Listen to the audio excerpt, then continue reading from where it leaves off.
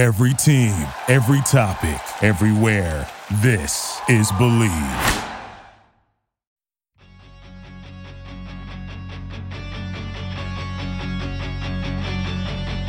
Hey everyone, on this week's episode, I'm joined by Philadelphia Phantoms and RPI Hall of Famer Neil Little. An 11th round selection by the Flyers in the 91 entry draft, he spent his entire 10-year career in North America with the organization before heading overseas to finish out. He won 2 Calder Cups with the Phantoms, and despite dressing 40 or 50 NHL games, only had 1 start and 2 appearances. But he's a folk hero in Philadelphia, not just for his incredibly consistent goaltending, but also his willingness to mix it up with opponents. One of the true beauties of the game. Enjoy. I got an invite to try out there, went out there, and didn't make the team. Maybe first cut. Thought I was pretty good first cut. I think they brought in a couple Europeans, and I was out the door. But I'd like to go back and see who actually made that team. But regardless, I went and played in Estevan, Saskatchewan, just by chance. I made a phone call to the head coach there. His name was Kevin Janelle of the Janelle Hockey Lore.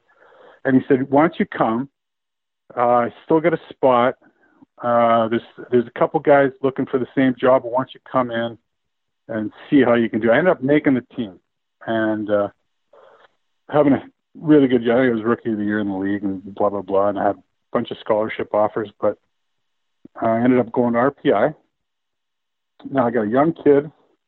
Young Nick was born December 1st. I got caught in a snowstorm in Yorkton, Saskatchewan, and I got the news on a payphone after the game. So, like this, it was that era where there was no cell phones. There was, had some options, and I really liked the cell job that Buddy Powers and the Rensselaer staff did at the time. So I did some, went down on some visits and whatnot, but ended up choosing RPI. And, that's how I got to RPI. Wanted to be a WHLer. While I was in Estevan, I was still being heavily recruited in the Dub because I was having an excellent year. And at the time, Swift and Graham James was the coach of Swift, offered me this contract that I don't think existed at the time. They were going to pay for my college. They were going to give me double veteran money. But I went and met with them, and I was so freaked out that I said, no, I'm not going to go there. Yeah, I think you made a pretty good decision with that. I mean, it's really good intuition. Wow.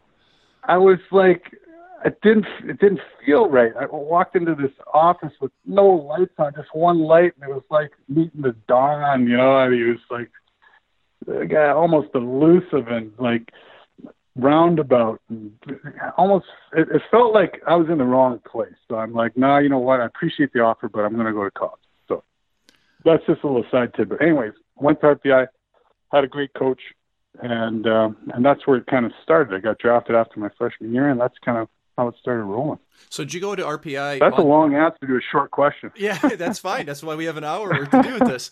Did you show up at RPI as a true freshman, or were you 19 when you came in? I was 19, yeah. So, true freshman, I'm not sure, but, 18 is true freshman, but I might as well have been. Well, you were a man at that point. You had a kid, you had a child, you were in college. When you got to RPI? Well, I'm not sure I was a man. I was 156 pounds.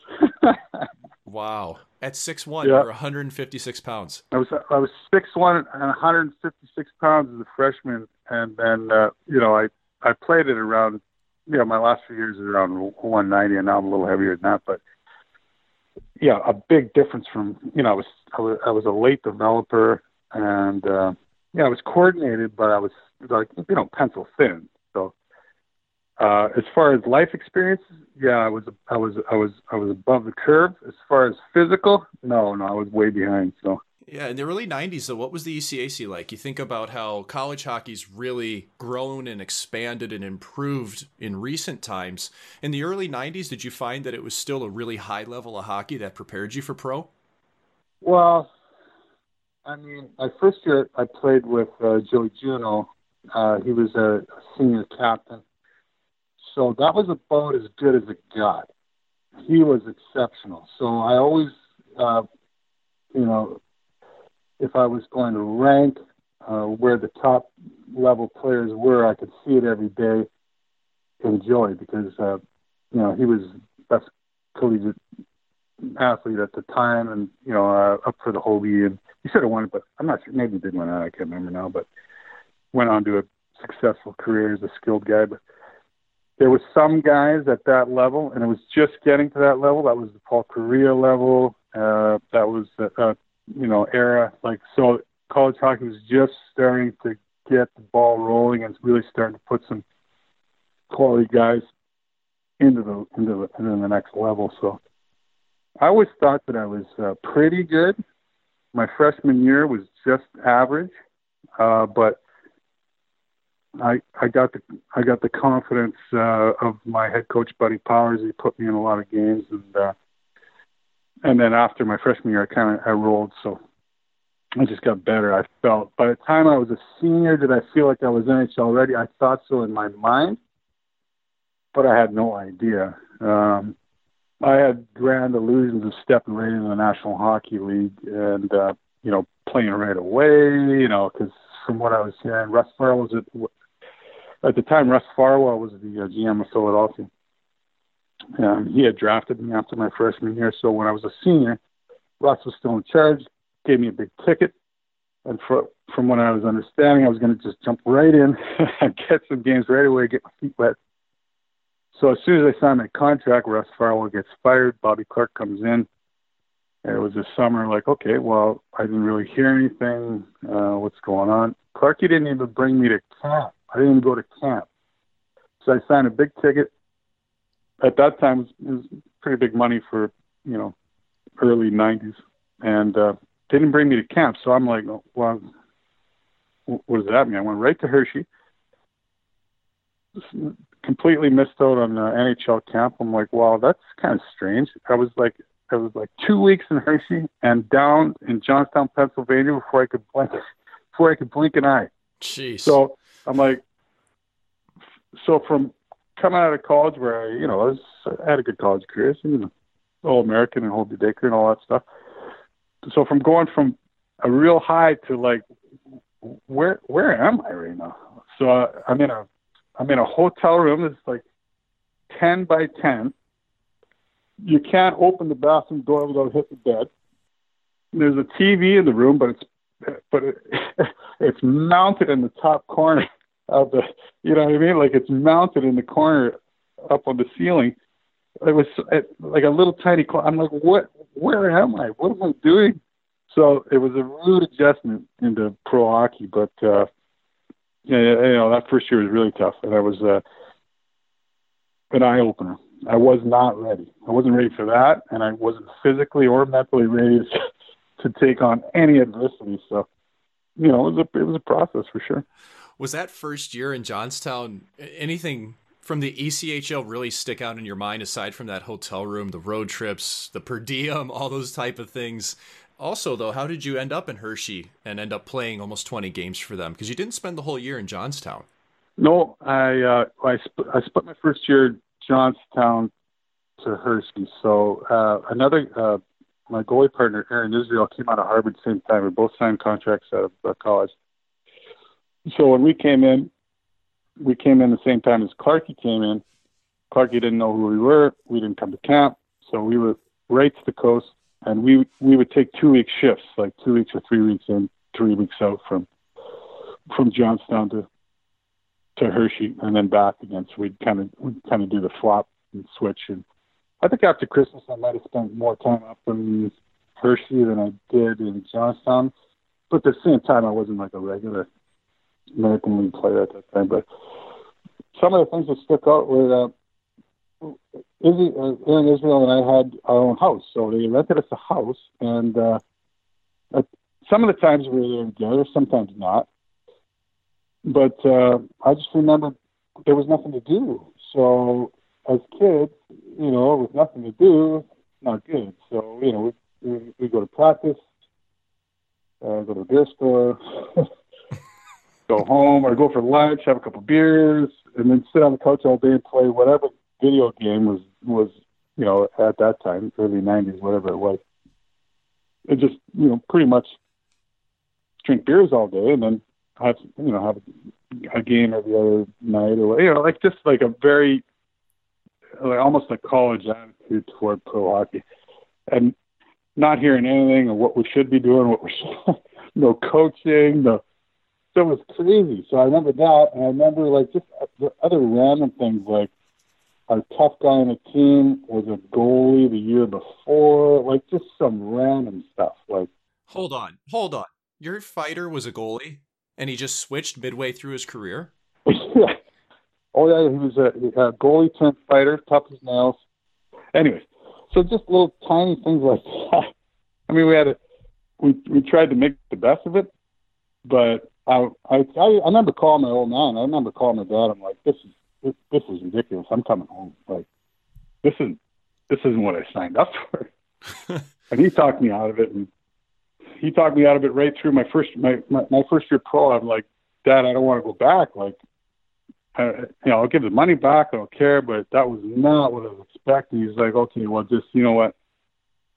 Get back there, work hard in the summer, go back, do your best. And at Christmas time, if you still feel the same way, we'll have this conversation again. So I went back, I trained, had a good train. My second year pro, made Hershey as a full timer, still had some adjustment problems. And then, was still like, Dad, I want to come home. Like a month in, I'm like, this is awful. This is the worst experience of my life. And then our coach got fired in Hershey, and Billy Barba came in. It must have been a couple months into my second year pro, and changed the whole attitude of the entire organization, and everybody that I knew changed it all, and started, believed in me, played me, gave me all kinds of support, and totally changed my entire attitude. And he's the only reason really that I stuck around and actually had some success. So it's amazing what one person's attitude and belief can do for you. So that's Bill Barber. So is it mostly just the culture that had kind of had you down in the dumps? And I'm also, as I'm listening to this, though, I'm wondering why the hell you ended up in the ECHL after that good of a college career. If it was just a prejudice against college players, or maybe it was just the fact that Bobby Clarke wasn't familiar with you, because it felt like they kind of cast you off before you even had a chance to really get going. It's kind of fascinating to see this route that you had. Well, that's probably it. You probably hit it on the head in a couple different areas there. One, Bobby Clarke didn't know who I was. Second of all, he probably had a collegiate, there was not a lot of college guys coming out at that time. It's just kind of like the NCAA was just starting to produce the players at that time. So I thought that's an old school philosophy where college kids were soft, or it was a different mentality. Now, 30-40% of the NHL is collegiate athletes. So at that time, though, they were just starting to give NCAA and collegiate athletes a chance at pro hockey. So there was the stereotype that not sure about this. Let's wait and see. Again, you need someone in your corner. So Bobby didn't know who we were, and obviously nobody was stepping up. So it took an extra full year before get the ball rolling. I remember writing Bobby Clarke a letter when I was a kid. I'm like, hey, listen, I don't know what's going on.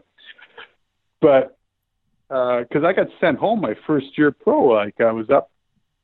So I was up at the end of the year, and Hershey was just entering the playoffs, and I was like a third guy / fourth guy with Izzy there in Israel. And they only needed one guy, and we were just starting the playoffs. I can't remember who was playing. Scotty LeGrand, I think, was there at the time, and maybe Freddie Shabbat, I think. Now, Freddie was a fantastic goalie at the American League level. He came in. So Izzy and I were going to be, one of us was going to be the third guy for the playoffs. And I got called into the office by the coach at the time, Jay Leach, and he said, listen, why don't you get your stuff and get on down the road? Excuse me? Yeah. That was it. They just said, I'm "Hey, like, what? we'll see you next year. Come on to camp in shape." That's it. Yeah, because he's like, I just what to tell you is get your stuff and get on down the road. So now, my team is in the playoffs, and I got to drive home and tell my old man what. Like, I don't know why I'm home right now, but Unbelievable. I'm like, Dad, don't make me go back. This is the worst experience of my life. I just can't. I don't understand what's going on. But anyway, it all turned out for the better after year one. So year one was good. And once Hershey, a little bit trying. Once you got out of your time in Hershey, you ended up with the Phantoms in their first year that they came into existence in Philadelphia. Little do you know you're going to be a Phantoms Hall of Famer down the road at that point. Was it pretty cool to come in and play in the Spectrum like that in front of a lot of fans and such a heated rivalry? And ironically enough, the heated rivalry was against Hershey, who had been where you were previously. What were those first couple of years with the Phantoms like? Oh, it was awesome. That was all Billy Barber too. So Ed Snyder and the Brass had the idea of moving the American League team to Philly, and we're going to play out of the Spectrum because Ed had just built the new complex right next door, and it was going to be all the same. It was going to be perfect, and it did turn out perfect. And but Billy liked me so much that he kind of made me the poster child for our year one. So I was on, a lot of advertising and stuff like that, and he really stuck his neck out and believed in me. So I got all kinds of opportunity, and we had a great team. They put a good roster together.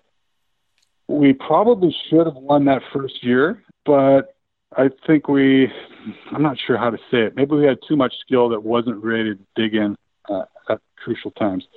But we were selling out. We were averaging, I don't even know. I think the Spectrum held 18,000. We sold out, 10, 15 times. We were probably averaging 12,000. The place was nuts. And so much fun, and played with such amazing characters, good players and characters. And then second year we won it all.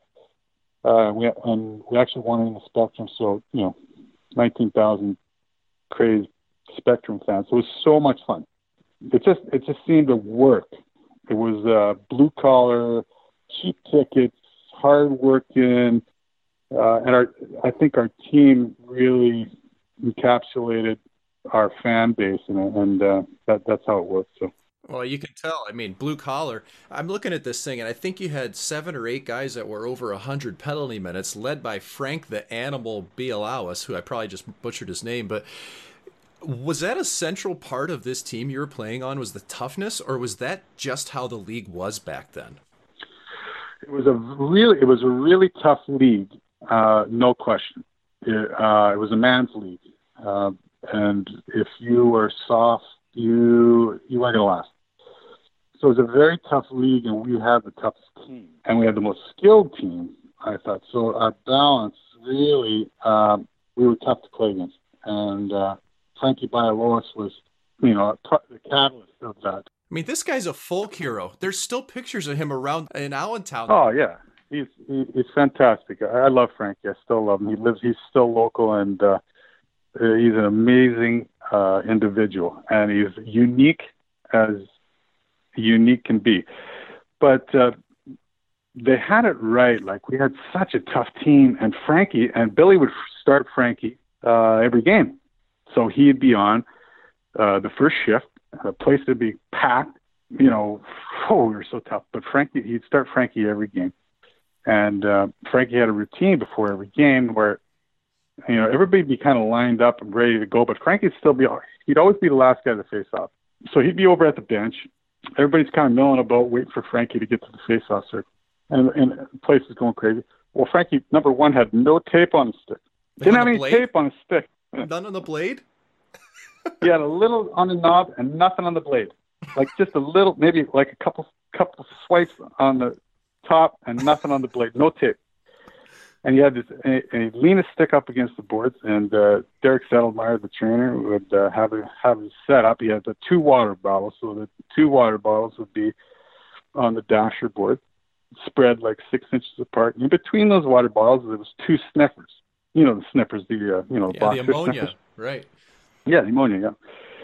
So Frankie would come over there, and he put his gloves on the far side of the water bottles, and the stick was leaning up, and he'd take these sniffers, and he had long hair, like down in the middle of his back.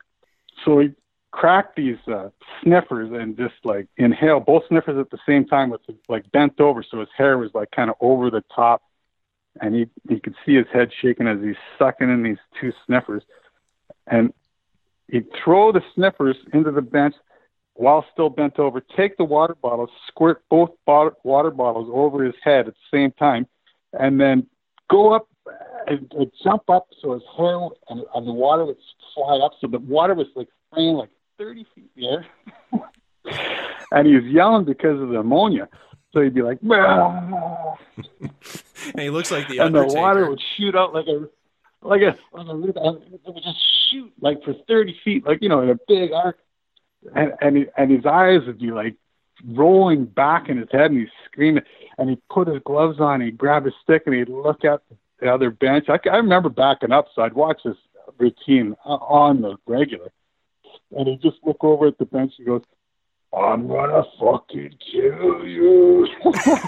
At the other team's bench? Yeah, everybody was just scared shitless, and then he'd go right up to the draw, and he had no tape on his stick, and it was just a scene that you would never believe. And, first shift would be fantastic. The place is going crazy, and he'd, but 90% of the time he'd dump the puck in, the D would go back for it, and he'd come charging in on a full head of steam, and the D man would just like get out of the way because, and he'd jump up and he'd hit the old Spectrum glass, and the glass was the old glass that used to go back and forth and made a big sound. So he'd jump up and miss the hit the glass, and the glass would just go, make this big, and the whole 18,000 people. Oh, it was priceless. And then obviously he fought a couple times during the game, and he was tough as nails. But we had so many tough guys. But Frankie was, obviously he sold some tickets for sure. Yeah. Oh man, I've always wanted to ask somebody though who played on teams that were from that era and that were that tough. Especially ask a goalie. Did it make you nervous going into games sometimes just because of the fear of the unknown? It could get completely out of hand at some point. Did it make you nervous? Well, we set all kinds of penalty records. We had line brawls upon line brawls upon line brawls, setting all kinds of records. But we were so tough that fear didn't even cross my mind. Like, all I had to do was fight a goalie. So, what are the chances you're going to get beat up? So I used to ask these guys. I played with so many tough guys. I'm like, okay, Frankie's giving tips all the time. I'm like, okay, just give me, I got to fight. Like, he's like, okay. And he just showed me a couple things. He's like, you don't have to worry about anything. I'll be there. I'm like, no, but just in case, He said, just tie up, just figure out what hand they're throwing with, tie it up and chuck with the other one. Keep your eyes open. So, it's pretty basic information, but it got me through a lot of fights against guys that didn't know what they were doing. So, wow. How many did you think you had in your pro career? I don't remember. Maybe 8 to 10, I guess. I don't know. Well, I remember they were always entertaining. Like, I had no fear, so I always put on a show. Like, I don't know why I did that. I think the reason I did it is I saw my good buddy Chris Osgood was playing in Adirondack, so right up the road from RPI. So I was about 45 minutes away from my best buddy that we grew up together playing in Medicine Hat. He was playing for Detroit Red Wings farm team, which is in Adirondack. And I was playing at RPI, so I just drive up there and watch his games and hang out. So it was fantastic.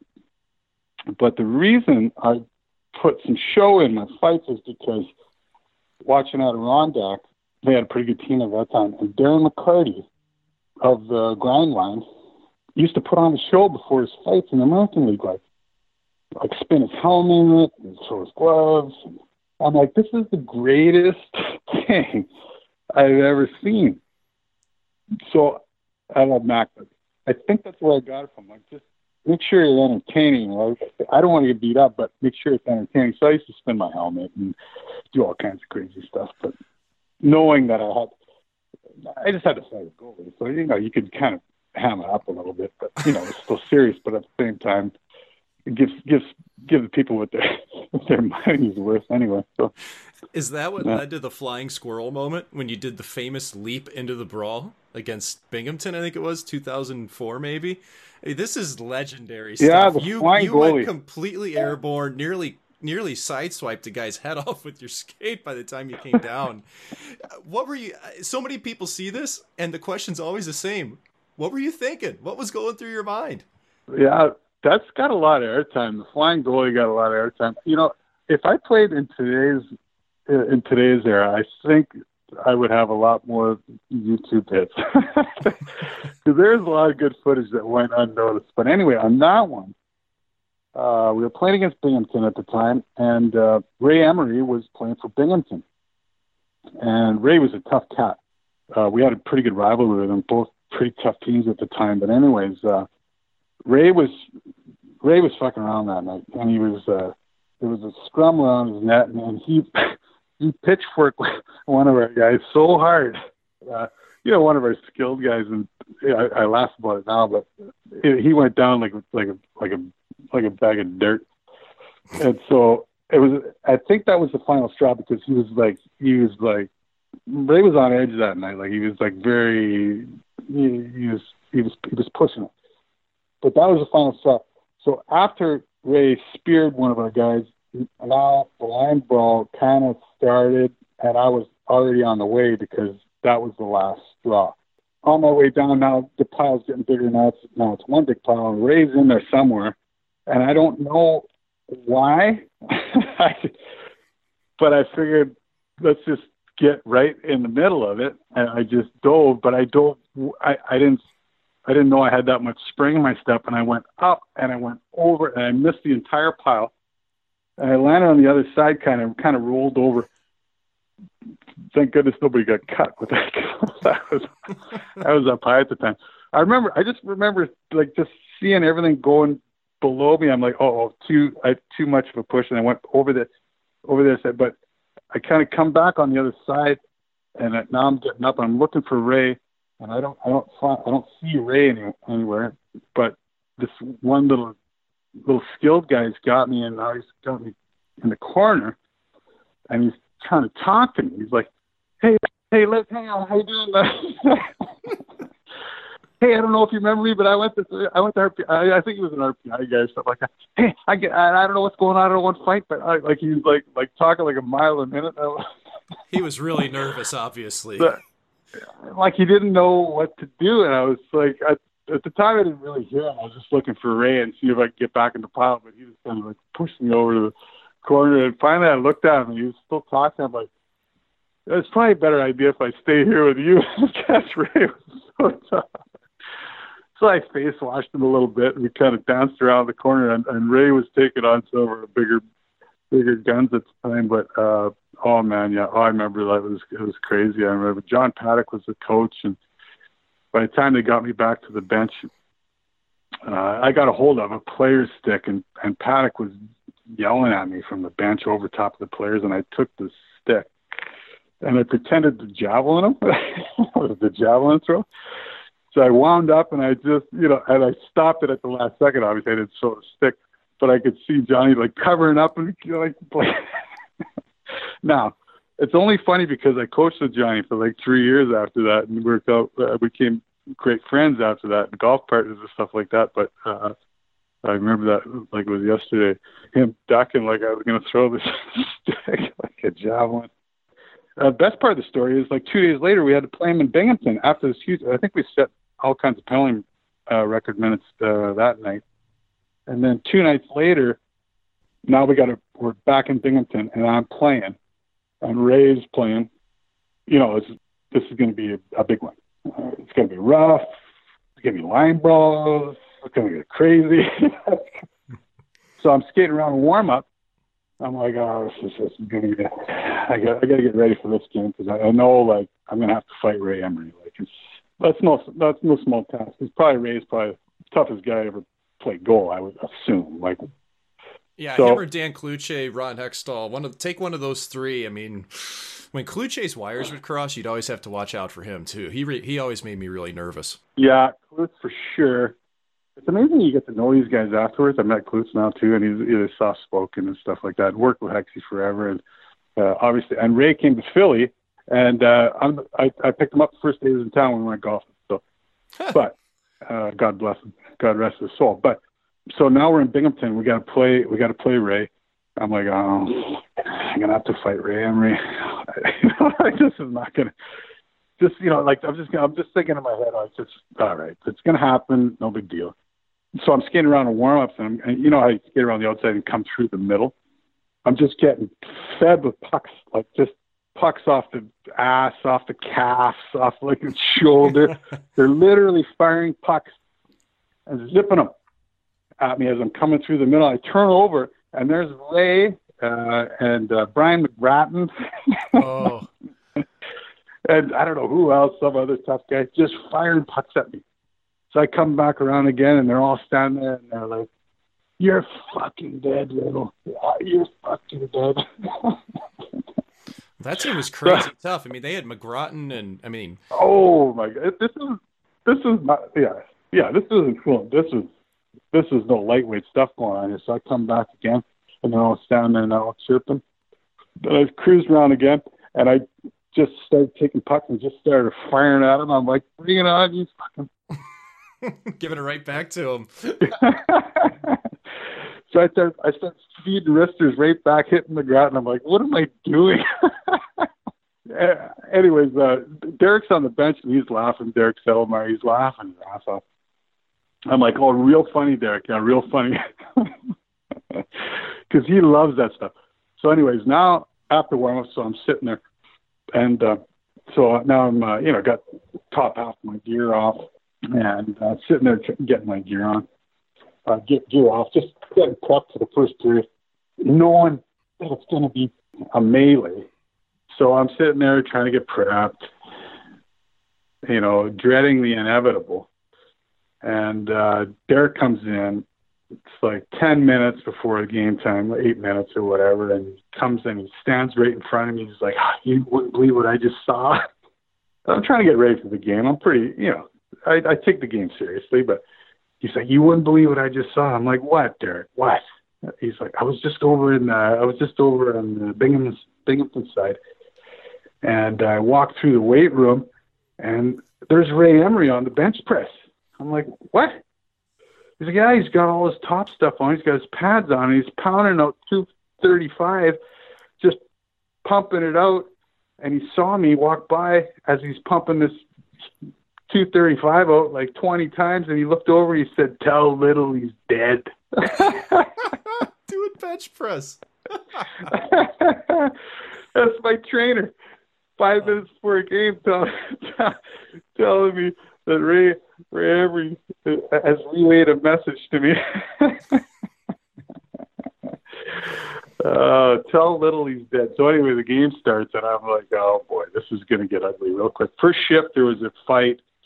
Second shift, another fight. Third shift, almost close to a line brawl. If the D jumped from the blue line, it was going to be a line brawl, and I knew that Razor was coming down. But the D never came down, so it was just like kind of like a 2-on-2 with a third kind of half scrap. But if the D would have jumped, then Razor would have came, and it would have been a melee. But anyways, they didn't jump, and I ended up playing one of the best games of my entire life because I knew if I could keep it close, then Ray wouldn't be down. I think we won 2-1 or something, so he didn't have the chance to get down there. But that was quite the show. Yeah. That's unreal. And I think about that the league was just so different back then, and it stuck around through my first couple of years. But what you guys went through, and we'd always joke around calling it the Iron League, what it used to be. Crazy stuff, man. Let's flip back though. That was a couple years later. Let's flip back though to winning that first Calder Cup with Philadelphia. You did it as a starting goalie. You carried the mail. Was that the high watermark of your career at that point? I think that was probably the most confident that I've ever been. In terms of confidence and knowing that I could do it. Was I a better goalie a couple years down the line? Yes, I think I was. But in terms of like knowing that I could do it and I was ready for the next level, I think that was probably the highest I got. So, yeah, I mean, a lot of things came together. We had a good team, and I was playing with a lot of confidence. I still remember this being on the ice and like, all right. We played against a pretty good Flames team there, the farm team. St. Louis was on Jiggy was on goal. JSU Garrett. Actually, those guys didn't play that great in the final, but they had a good team. St. Louis played good, obviously. I just remember him chirping me every single shift. But yeah, that was probably the most enjoyable run that I've had. Yeah, we won it again in 2005, but I was just in a supporting cast with Nitty. Nitty had the ball there, but we had another great team at that time. But as far as pinnacle and feeling like I could do it, yeah, that was probably it. 9 years. Year after that's kind of interesting, though, because you didn't stick around Philadelphia. You're in Grand Rapids the following season, and it's the only time that I can see that you weren't in Philadelphia's organization. So how did it come to be that you ended up moving over to the IHL into Grand Rapids? So my contract was up, and I wanted to prove Clarkie that I wanted to be a Flyer. And Clarkie said, well, here's what we can do. You're going to be my number 2, but I can't give you like a one-way deal. I mean, you never played, so take this, and we'll see how it goes. But you're my number 2. I'm like, okay, because the result at that time, it was, I think Beazer was there. But anyways, late August, Clarkie signed Hexie to be the number 2. So now I'm number 3, and number 3 is not going to work because Brian Boucher was a rookie with me the previous year, and he was a high draft pick, and we had high hopes for him. So, and yeah, another kid coming in, Jean-Marc Peltier. They didn't have a place for him. So really, I was the odd man out. Once Hexie signed, I was pretty much hooped. And shame on me for not knowing how to negotiate at that time, and really maybe shopping myself. But I wanted to prove everybody wrong so badly that I took a 1 year in Philly just to prove that I could do it. Now, it ended up being the worst decision ever, but right after training, I had a great training camp, and that was it. Like I figured, well, see what happens here. Maybe at the very least, be in Philly with Bush, and try to do this whole thing again. But it didn't work out that way. They wanted Bush playing majority of minutes. They wanted Peltier to be his backup, and I was the odd man out. So I didn't have the heart to ask for a trade because I really didn't know how to do that either. Young, and I had an agent that really didn't know what he was doing either. It was my fault at the end of the day, but go to Grand Rapids, and then that was it. I went from the best team in the league to one of the, we didn't make the playoffs. We're kind of cellar dwellers, and had to kind of work my way back again. Pretty much lost about a year to a year and a quarter just trying to get my confidence back again. So it took me like till December to even feel like a goalie again the following season. So a full year wasted in Grand Rapids when I thought that was best that I was going to be, and I completely lost it. So, it's mental too. So you were loaned out to Grand Rapids then? You didn't sign with them. You were I was under Flyers contract. Yeah, gotcha. Yeah, I was under Flyers contract. Yeah. Was it just a huge shot across the bow though to win the Calder Cup and carry a team and think in your 4th year pro, man, I'm getting some momentum. I just need my chance, and then to kind of get buried again like that? I can't imagine what that had been like for you. Well, it was tough. It took me a year and about 4 months almost to really get my mind back where I could actually, try to focus on getting back to where I was. That's how big of a blow it was, because I didn't have the capacity to think in another direction at that time. I'm like, okay, I got this. I'm ready. He said that, yes, I'm going to be the number 2. And here we go. I'm going to finally get my shot, and let's go with it. And then, late August, Hexie signs, or whenever he signed, it was late. And I'm like, what does this mean? So if you could do it again, you just, you ask for a trade, or you would, I don't know. It would definitely, with this much knowledge, I would definitely do something different. I certainly wouldn't have signed the deal right after. based on the assumption that I was going to be number 2 without a one-way deal. So I was naive too. So it's my fault as well. So yeah, but you spent this many years with that organization. I can understand the familiarity of it too, and you think it's eventually you're going to get rewarded. You were a starting goalie in the minors for 6 years at least minimum, and then you finally get your chance. 2001, 2002, Philly gets you in there. What led up to your first NHL start, and how did the game go? Well, I'd been up over 4, 5, 6 year span. I've been up like 10 games here, 5 games there. 5 probably in grand total. I don't even know what the total was, but if it wasn't a record for 0 minutes, I don't know who's got it. I would have to, if I had to guess, it was probably between 40 and 50 games before I saw one NHL minute. Like nobody got hurt, nobody got pulled, nobody got nothing.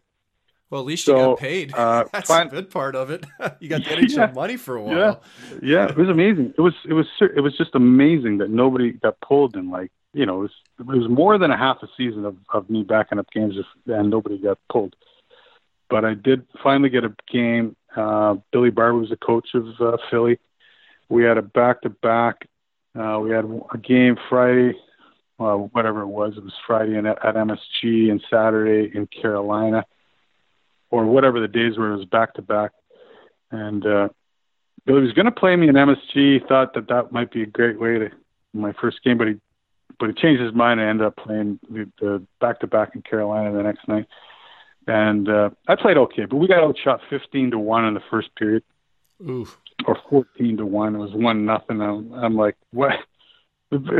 Obviously, there was a big drop off from the way that we were playing to our first period, and the second and third just kind of went by the wayside.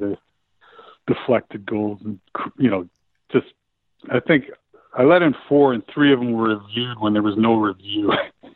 Man, you know what I mean? Like, at that time, there was no review, but they were actually reviewing to see how, if it was a high stick or how these pucks, it was just crazy. And Artis Urbe was in it. I wanted to fight Artis Urbe. I think I got 10 minutes in penalties and lost 4-1, but that was my first start. Hold on. How'd you get 10 minutes of penalties? You're glossing over that. I think I got 12. I got 12. 2 for roughing and a 10-minute misconduct. Because it was just, I think it was after one of the, I think it was 3-0. It was after another just like ridiculously, just heartbreaking goal where it went off a couple things and went in the net, and there was a big kind of scrum around. I remember hitting someone in the face so hard. It was like a little skilled guy that I couldn't believe that he was still on his feet. And then a big melee, and I remember Urbe coming down to the bench because I had got the penalty, and then a big melee ensued, and he was chirping me from the bench, and I was trying to break out of the pack to go and pound on Artis Urbe, and some big ref at the time, so he's retired now, big mustache, I can't remember his name now. He's like, don't embarrass me, and he's got me on a bear hug as I'm trying to get to Artis Urbe. I said, it was Bill McCreary, I think it was McCreary, big mustache. Yeah, I said, embarrass you, fuck off. My dad's in the stands. I'm the one that's embarrassed, and I'm trying to get over to Artis Urbe to kick his ass. I couldn't get over there. Oh, yeah. It was crazy. Did you at least have the chance to soak it in and say, hey, man, I finally did this. I'm in the NHL. You can't take this away from me. I am here, and I've done it. Did you finally get that feeling, though? I think afterwards, I just walked with my dad and I said, well, I know it didn't go the way we wanted to, Dad, but, I did my best. And he was happy. My dad was like, I thought it was great. How dads are. So, yeah. So, you get your game in. So good. I played another game. Rob Esch got pulled against, I think Carolina won the Stanley Cup that year. So they were pretty good. And I played another game. Rob Esch got hurt on a 5-on-3. I came in on a 5-on-3 against Tampa Bay. Tampa went to the finals that year or won it. Anyways, the 2 games I played were Stanley Cup contenders. So that didn't go well. Well, it's just not always going to go perfect every time, right? I've had plenty of those where I'm just going, man, I'm getting another shit sandwich back into the back-to-back. Let's just try to go out here and make it work well. Yeah. I can't remember who buried one off one timer off to Tampa. It was a 5-on-3 and, just a tee up for the first goal. And the second goal I got scored against was Ruslan Fedotenko. And he was right in front of the net and just kind of jammed home like a bobbling puck around the crease. But I remember it because I played with Ruslan. And he just looked at me and said, "I'm so sorry, Litz." He wasn't celebrating. He was apologizing for scoring. So I like that. I like that a lot. Let's talk about this beautiful equipment you had. You were one of the first guys that I can remember that really started to embrace putting logos on your pads and different colorways and patterns. And Brian's, I think, was your longtime manufacturer who facilitated a lot of this stuff. For this type of things, was it your input or was the company help driving it? How did you come to have these ideas to make them on your pads with the different Phantoms and Flyers, logos, colors? Was it more your idea? Oh, yeah. That was all me. I was, I'm kind of like a artist at heart. So yeah, I used to I was using Vaughn in college because I love the look of Vaughn. I love the look of Andy Moog. Andy Moog was my guy, and he always looked so good in his gear. But I tried to get Vaughn to customize some stuff, but they couldn't do it. They had I don't know why they couldn't do it, but and at the time, my first year pro was like Heaton / Bryant's. So I liked the look of the Heaton pad. Bryant's was maybe not out quite yet, but anyways, I always tried to get them to put my design on the pads, and Bryant's was the first one to say, "Yeah, we can do that." And I don't remember anybody else doing it at the time. So for them to do it was pretty cool, and I just drew out exactly what I wanted, the color scheme. Here's what I want, to a finite detail, and they just ran with it. So because I did the same thing with my mask. I do the entire design and just give it to a painter. Looking good was a priority. Do you still get excited when you see a new set of gear that looks really good? There's a few guys out there with some style, but you know how it is. Like we're gear nerds. I like a guy with a little style, a little suave, a little swagger, humble but swag. You know what I mean? So yeah, I don't mind the pads and stuff like that, but it's got to be done right. Yeah, so much of this stuff's just white and bland now, and a lot of the guys, though, like with Bauer doing the digital printing of things, these guys can really thank you and what Brian's was doing years ago because you set the trend on it.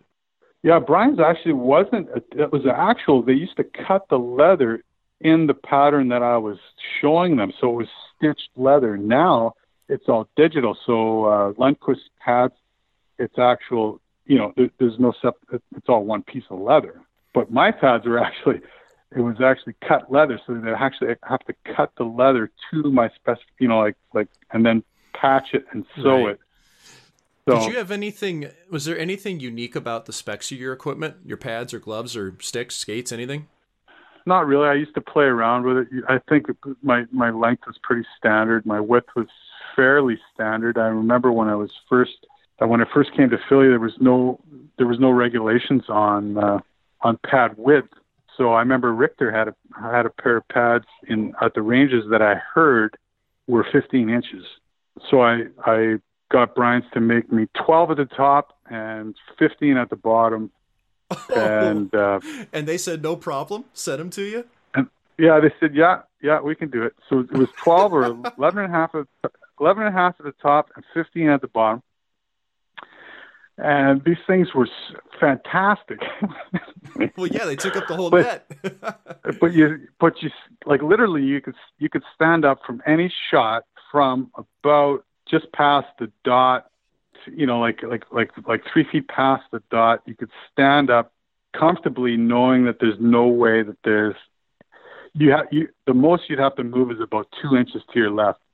So you took away the short side, closed your legs, and the most you'd have to move is 2 inches to the left. So you really only had, most of it it was fantastic, but you couldn't walk and you couldn't move. You'd clip yourself on the bottom. So moving smoothly and like any kind of butterfly was hard on your knees because just the angle of your knee to your ankle would be higher than your knee. So there was no way to use your edges to go.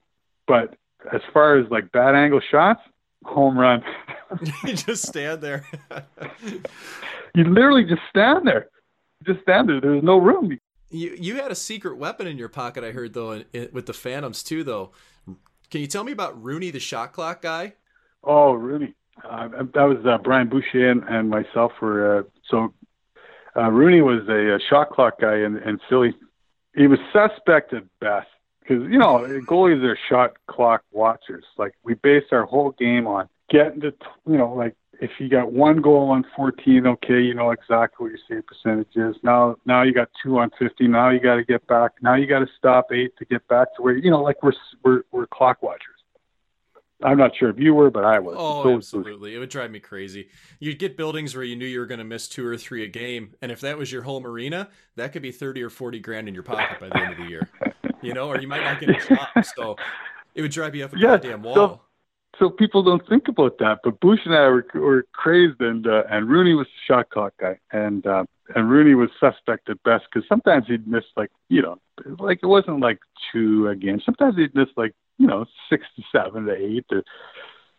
So this went on. It was a running joke. We'd be so mad at this shot clock guy. We was like, this is our home arena. Like, we should be getting at least pay attention. That's all we do. So finally, there used to be a bar in the Spectrum called Bullies, and the fans would go down there and the players would go down there after we got changed. It was crazy. But the off-ice officials would also be in that bar. And so Brian and I figured out, okay, that's the shot clock guy right there. So we go over there. And it was so funny. I wish you got to get Bush on here because he's got the best. He's got the best impersonations, anyways. But anyways, we come up there and we go, Rooney, you're an asshole. You remember Ferris Bueller? Yeah. You remember that Ferris? So we used that line, and he didn't know what was going on. It was this Bush and I just berating this guy. He's like, what guys? And we just tore into him. We're like, you got to do a better job. And blah, blah, blah. But it was so funny because the lead line was, Rooney, you're an asshole. So he was pretty good from that point forward after buying him a couple beers and giving him the screws? Yeah, he was better, but I wouldn't say that he was on his A game every night. But, you go into Binghamton and you'd have 30 shots, but you'd be credited for 38. So, there's some, it goes both ways, but you'd like to think that you'd get credit for your shots that you'd stopped. I don't know. That's the one selfish thing about goalies. Like, we want credit for the things that we've done. Yeah, well, but that's because that's all we have at the end of the day. A lot of times is our stats, especially when there's not always people in the building to justify it. You might get a scouting report, but if the numbers don't add up to it, you're not going to get the benefit of the doubt. That's why we're so adamant about this stuff. Well, it usually never works in your favor. So if you miss 2 shots a game and you played 50 games that year, it's 100 shots against that might get you from 898 to 904. It might get you from 908 to 912. It might get you to the next level. 100 shots is a lot of shots. It could get you 4 points higher. So, it makes a big difference for us. We're numbers. We're numbers. Yeah. Oh yeah. I mean, was that a big part of those teams back in Philly and in some of the other places you were, though, just having fun like that, having the chance to go to a bar after the game in the building, be with your teammates? Well, as well as that, I played with so many characters, and that was half the fun. So when people say, do you regret anything? Do you wish anything? I would be like, no, I've seen it. I know. I was in Philly for 24 years. I had such a good time that I can't complain. Now, would I have wanted a 10-year NHL career? Sure, I would have, but I cannot complain because I had so much fun and met so many good people that it's hard to say I wish I would have, because I pretty much, you couldn't have done it better. So that's the way I think about it. That's what everybody who ever played with you tells me, is that nobody could have done it better than you, that you were easily one of the most fun guys I've ever played with on and off the ice. Is there any memories that you have from being off the ice in those moments that were equal to being on the ice, whether just playing with different characters or going to different cities, and sometimes the surreal things that can happen you'd never expect? Did any of those stick out to you? Well, I mean, there's a lot of stories that were fantastic that I cannot say just because that it would incriminate a lot of people. But that being said, everybody that I don't think I ever had a partner that I didn't enjoy. And I played with so many guys that had different personalities, whether it be shy and reserved to the exact opposite. So I must have played with a couple dozen different guys over my span of in Philly alone. And every single one was a different animal. Like, he was a completely different personality than the next guy. And I think one of the things that I'm most proud of is that I got along and really supported and hoped the best for every single one of my goalie partners, as well as my teammates. I really wanted to see success and happiness in everybody that I played with. And you consider them family. So what do you do for family? You support them, you have fun, and you're on a journey together. And I think that's the way I kind of try to approach it now. There's a lot of stories in there, but a lot of stories. But I think if I was to be remembered, I wish people would say that I was a good teammate for one. Well, maybe that's the only thing. I was a good teammate and a good friend. So that's really what I wanted. So. Well, that's what everybody said here is when I was doing the research. Always in a great mood, contagious energy, a lot of fun to be around. Really, and they always said you were really light in the locker room too. That you were pretty relaxed. So that's not always a trait that goaltenders have, especially when you have Ray Emery breathing down your neck like you had a couple times in your career. For your last season, though, you ended up playing overseas. Did you know that you're finishing out your North American career and you wanted to at least do one tour of Europe before you retired? I think so. I think it was getting to that point. I was certainly in a mentorship role. My final year with the Phantoms, Niittymaki had the ball, and we had a great run. He played fantastic. He was a playoff MVP. I think I got in a couple games in the playoffs, but it was his ball and his show, and he was fantastic. So once you get to that 34 age, you start, okay, there's not a lot left. I'm a smarter goalie than I've ever been, but maybe not quite as athletic. I certainly wasn't in prime physical condition my entire career.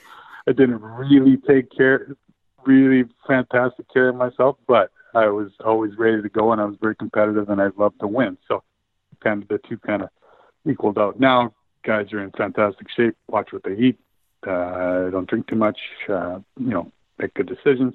I was on the fence with most of those, but so I was 34. I'm like, okay, I want one more year, maybe two. Let's go try the European route.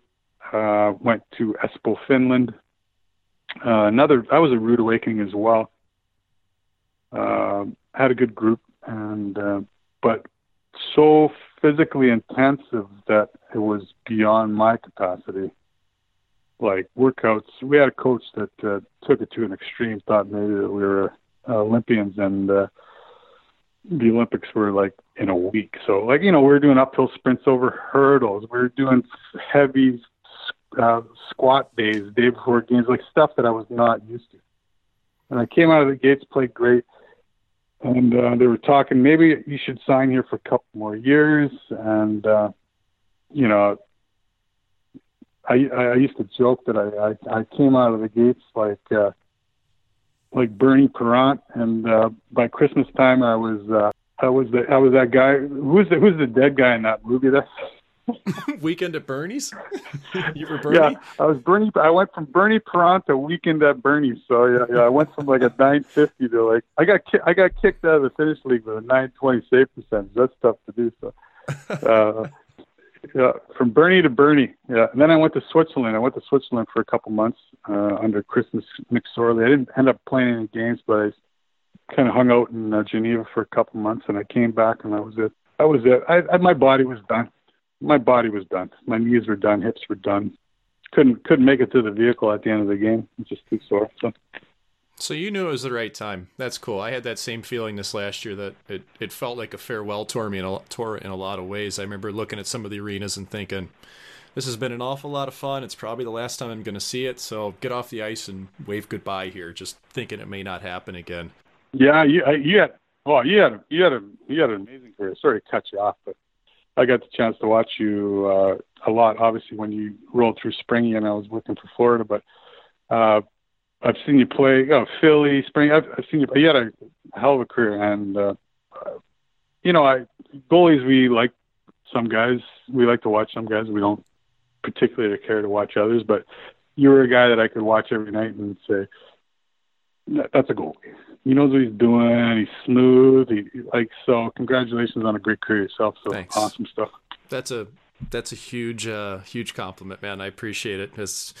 It's funny, I look at the guys that I have so much respect for, and obviously the NHL players and NHL goalies are really high. But I think there's also this kinship amongst the guys who spent the majority of their careers in the minors, like you and I, because we really had to slug it out and know what it took in terms of dedication and just how well you had to play to keep getting contracts. So that was really one of the biggest reasons I wanted to talk to you too, is because I knew you'd have perspective on what we'd both been through, and I have so much admiration for what you accomplished in your career. I mean, RPI Hall of Famer, Phantoms Hall of Famer, one of the best goalies in the American League for years and years. So I'm so happy you took some time today to join me, because it's been a lot of fun, and like I said, we had a lot of similarities along the way. Well, it was awesome to talk to you. I mean, we could literally talk for weeks. So it's good talking to a guy that knows what he's talking about and enjoys goalies and enjoys the goalie life and enjoys good stories in hockey in general. So. We didn't even get to talk about your frosted tips and the goatees that we had in the late 90s. One of the things that you got to do is you got to go on Hockey DB to pull up some old teammates and see, you just remind yourself of where you've been and what you've done. And that's the first thing I saw was the frosted, the frosted tips. I don't know what I was thinking there, but pretty comical anyway. How many guys on your team actually had the frosted tips? I remember Homer. I remember I came with blonde hair. I don't know why I don't know. I think I was in Penticton. I had my oldest boy in hockey school at the time. We were in Penticton. I took my dad's trailer out there, and he was busy on the ice all day. And I'm just like, I think I want to get maybe go blonde. So I went to this salon and got a full blonde do. Yeah. So I got the camp. The camp was only like 3 weeks later, and I had this blonde hair that was still trying to grow out. And the first person who saw me was Paul Holmgren. He was like, "What's going on with your hair?" I said, "I just spent a little bit too much time in the sun, Homer. Don't worry." That was common in the late 90s, though, man. Like, so many guys would run that look. Mine was by default. I was trying to get rid of it, but oh well. Yeah, I got busted. Yeah, it's funny that somebody took a snapshot of it. Now I can't get rid of that image. Yeah, awesome.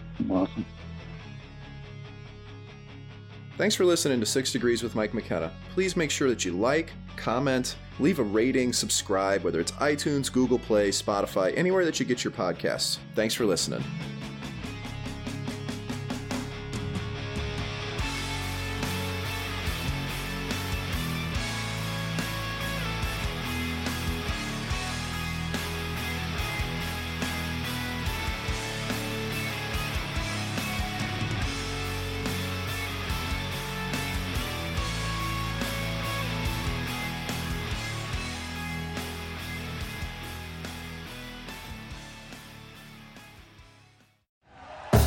Thank you for listening to Believe.